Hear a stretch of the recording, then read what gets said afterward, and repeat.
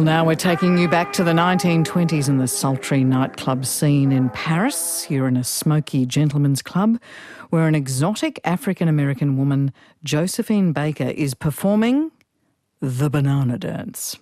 She was once the highest paid female entertainer and most photographed woman in the world. But until very recently, there was a part of her life that remained largely unknown, her work as a spy for the Allies during the Second World War.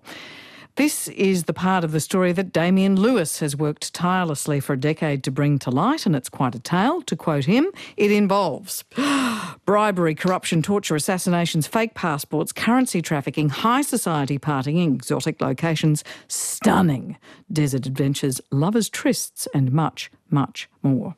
It's all captured in his new book, The Flame of Resistance, the untold story of Josephine Baker's secret war. Welcome to the program, Damien. Thank you very, very much for having me. I know that you feel that everyone has written about Josephine Baker's time on the stage, but in order to understand this fascinating time where she disappears into the limelight of her fame to become a spy, we need to know who she was. Tell us. So Josephine was born in the States in St. Louis and grew up in abject poverty, stealing coal from railway cars when she was a child with her gang, going to school barefoot. And by the age of 13, she had pretty much run away from school. And she tried to make her way to New York seeking fame and fortune on the stage as a dancer largely and also a singer because she realised she had talent. And eventually, through hard work and graft, and boy, was she a street fighter, she actually made it onto the Broadway stage in her late teens. And she tried to build a career. And although she met with, great reviews and rapturous receptions, the segregation in America, racial segregation and the Jim Crow laws meant that she was always constrained. She could never really make it on the stage as a black female. And so at age 19, she was approached by an impresario, a theatre manager, who offered her the star role in La Revue Negre, the scene you've just described, which was a new show opening in Paris, so it would take her to Europe. And she took a heart in her hands, sailed on a liner from New York to Paris, and went out to seek fame and fortune in the City of Light, which, boy, did she do. She was, hugely provocative, massively successful, rave reviews, and she took not just Paris and France, but Europe by storm, London by storm, Germany by storm. And by her early 20s, so 21, 22, 23 years old, she was, the most photographed woman in the world. She went on to star in movies, first black lead female role, an acclaimed singer. So she was, the real superstar of stage and screen just prior to the war. She must have been quite a sight. Mixed-race woman, in part descendants of slaves. She also had Native American heritage, and she used to walk down the Champs-Élysées with her pet cheetah, Chiquita, on a diamond-studded leash. But that was nothing compared to the banana dance. You'd best tell us what was the power of the banana dance.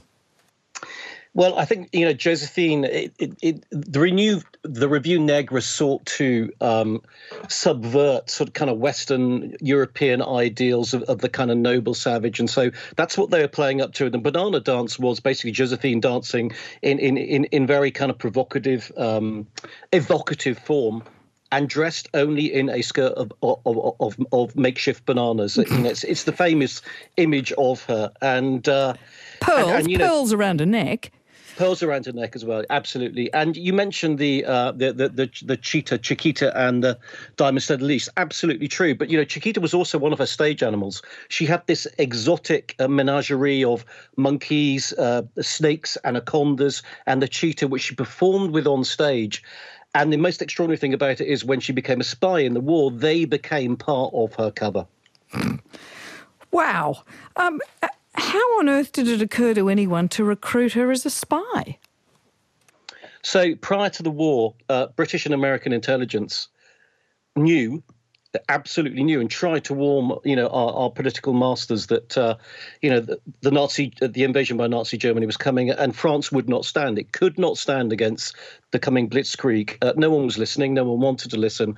And the French and British intelligence services were woefully underfunded and woefully undermanned. And so they set upon this idea of recruiting what they call honourable correspondents. These are freelance DIY spies who basically spy for love of country and for love of freedom.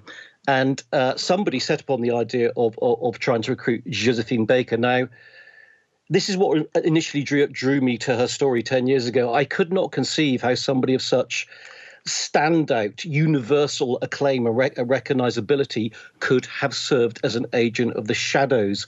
It seemed to me to be preposterous. But that was the very idea. The very idea was that somebody of such high profile, such superstardom, had the excuse to travel anywhere, see anyone because of her tour shows, speak to anyone, and using her very stardom as her cloak and her dagger, could push intelligence missions through. It's hiding in plain sight.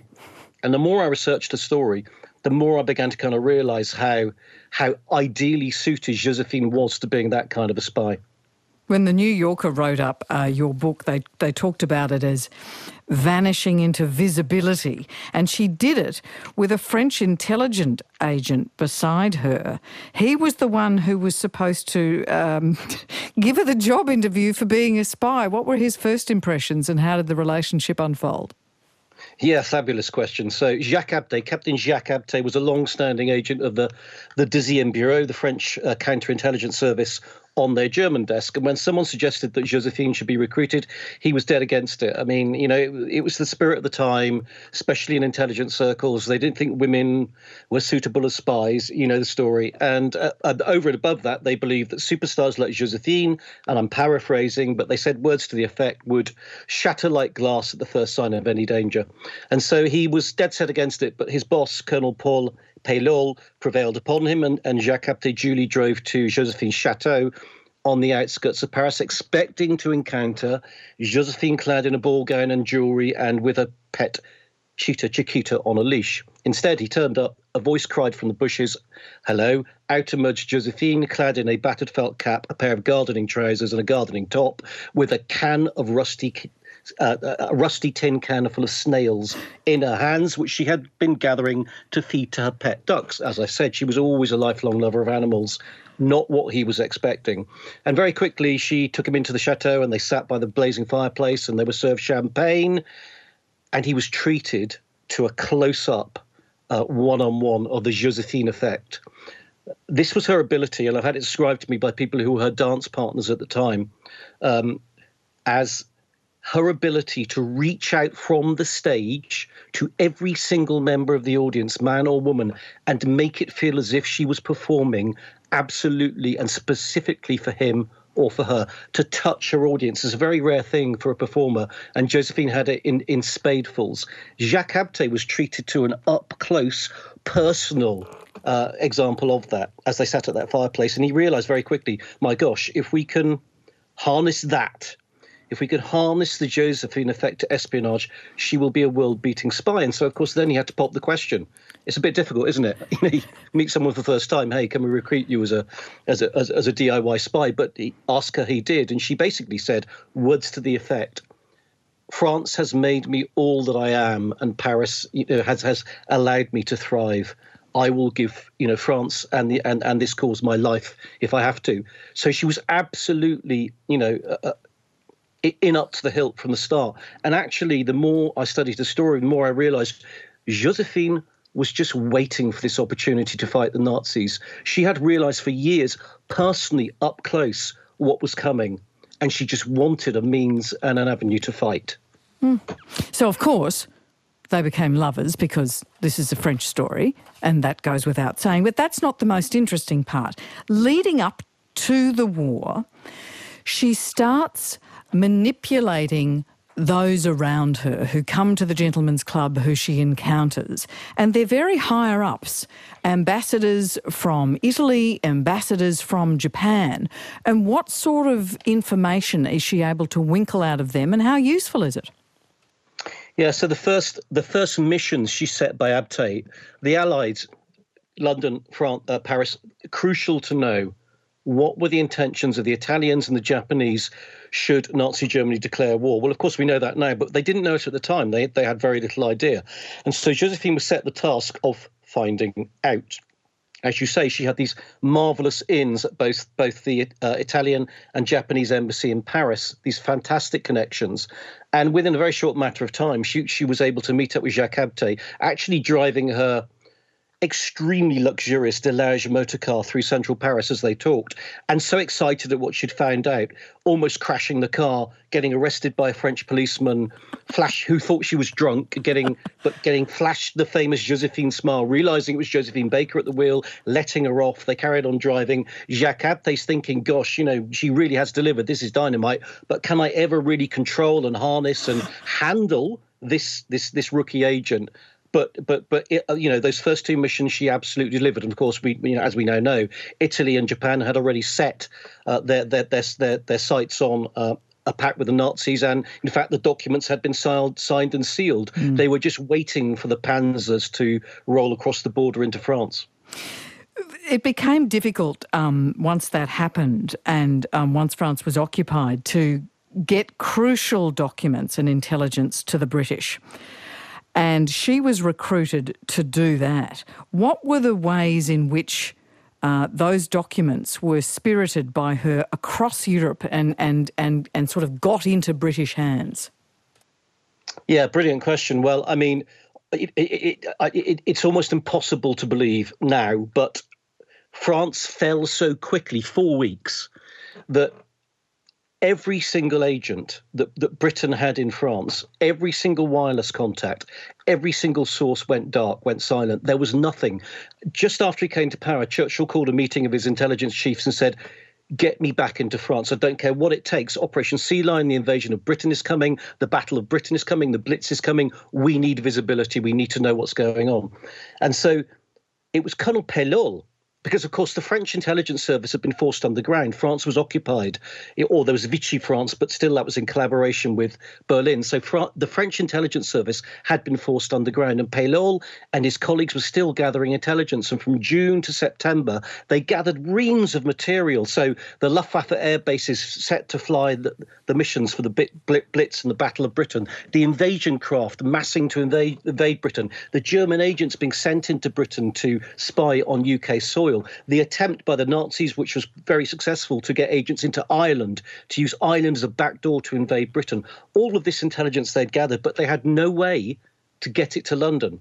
And so Jacques Abte travelled to Josephine Baker's Chateau des Milons in the Dordogne, where she'd set up her own kind of DIY resistance cell, but with no idea how to fight. And he said, this is our mission. We must take all of this intelligence, put it into your tour trunks. I will transcribe some in secret ink between the musical scores on your music sheets, but some of it will be raw intelligence, so photographs of landing craft, raw signals intercepts from the Luftwaffe. You will take all of that material in your tour trunks to Lisbon, because there's the neutral country, capital of Portugal. The Secret Intelligence Service had a secret office in the British Embassy there. I'm sure it still does, and will deliver it all there. And so Josephine set up a bona fide, tour of Lisbon, where she was absolutely performing, on stage, and there were posters pasted all over the streets of Lisbon. Josephine Baker is coming, and believe you me, using that star effect, dripping in furs and jewelry, and breezing down the platform through the Gestapo checkpoints, and acting Josephine, being Josephine, she managed to get through countless checkpoints, customs checkpoints. And the most extraordinary thing is, so many of these officials who should have been searching her luggage or asking questions, when they saw it was Josephine Baker, they ran to fetch their wives and girlfriends and said, come, you must get a photograph with Josephine. So, yeah, that's how they pulled it off. Oh, I'm talking to Damien Lewis, author of The Flame of the Resistance, the untold story of Josephine Baker's secret war. Just briefly on this one, this was not without its risks. At some point, Jacques gives her a cyanide pill to keep in case she's captured, because she's known to Hitler and she's known to his inner circle, and the Nazis are not a fan. Not at all, no. So Josephine first performed in Germany in the Revue Negre, which we mentioned earlier, so in the early 1930s, and, absolutely bought the house down. But she went later when Hitler had come to power, and she was treated appallingly, horrendous abuse, and she had to leave within 3 weeks and abandon her tour because it was so horrific. So she'd had an up-close, face-to-face confrontation with what Nazism really meant. And so she was an outspoken critic and opponent. And this was just based on her race. That's what that was about. Absolutely. Yes. Yeah, absolutely just based upon a race, nothing else. And so Joseph Goebbels, the Nazi propaganda minister, actually produced a brochure with Josephine on the front cover. And it was kind of, this epitomizes the enemies of the Nazi state. So, yes, she was known to them. And yes, she knew exactly what she was risking. And of course, she knew, and let's be serious for a moment, she knew what would happen were her and Jacques Abtey caught. Death would have been the best that could happen to you, let me tell you. There were far, far worse things that the Gestapo and the SS did to people who spied on behalf of their allies. So, yeah, they were taking their absolute lives in their hands. And they were inseparable on that mission because, Josephine, to give you a measure of her character, had said to Jacques Abtey, I want to give you an extra level of cover, because Jacques Abtey was on a false passport on an assumed name, actually posing as a former ballet dancer from Marseille, believe it or not, and her tour manager. And Josephine said, no, look, I'm going to put your name and accompanying Josephine Baker as my tour manager into my passport and your passport, which meant that were Jacques Abtey unmasked at any of these checkpoints, and there was a great chance he would be, because of course he was a long-standing Deuxième Bureau agent. So because Paris had been invaded and lots of files had been seized by the enemy, there was great fear that they had the names and the likenesses of all the agents. But if Jacques Abtey was found out during that journey, because she'd stamped in her passport they were together, it would have incriminated her as well. And that was the nature of her courage and her undaunted spirit. There's so much more of this story to tell. I mean, right into the 60s, she speaks at the March on Washington with Martin Luther King. She adopts 12 children. But that wartime story that so captured your imagination, how did it change Josephine herself, just finally? Yeah, absolutely fantastic question. So Josephine, before the war, was the standout global superstar, but she was not, you could argue, a person of substance. She didn't know what her life mission was. The war was the making of her. It was the watershed. Whenever she was interviewed after the war and people would ask her, what are you most proud of in your life? She would always say the war years, because it turned her into a fighter for freedom in all its forms. And that was for civil liberties, racial equality, the freedoms that we all cherish today. And let's not forget, there is a war in Europe at the moment as we speak, and we all know that. And so many of those scenes of, artillery pounding cities are reminiscent of the Second World War. The freedom that Josephine fought for in the Second World War, we still need to be fighting for today. It's something we all need to cherish and we all need to remember. And she is remembered. Just give me 30 seconds of the French remember her, huh? Just briefly. Yeah, she's absolutely, she's an iconic figure across France. She's just been elevated to the Pantheon, so she's one of 80-something individuals, the highest honour of the French nation, and one of only 5 women. So the French have absolutely taken Josephine to their heart. She is an icon of égalité, fraternité and liberty in France, and rightfully so. What an extraordinary woman, what a daring woman. And to recognise, even though she's sort of playing, isn't she, to this colonial imagination on the stage, this is a woman who's declared her own independence. This is a woman who gives her body in service of liberation, because she fundamentally understands what that is. It's a terrific book. I hope it becomes a terrific film. Thank you so much for putting it together. Thank you very much. Thank you. Damian Lewis is an author, reporter and filmmaker. And his latest book is Agent Josephine, American Beauty, French Hero, British Spy. It's published by Quercus Books and published by Hachette in Australia. G'day, Potties. If you can't get enough of Canberra politics and you're missing Fran Kelly, head to The Party Room, the podcast where Fran and RN Brekkie presenter Patricia Cavalis unpick the week in politics. You'll find it on the ABC Listen app or wherever you get your podcasts.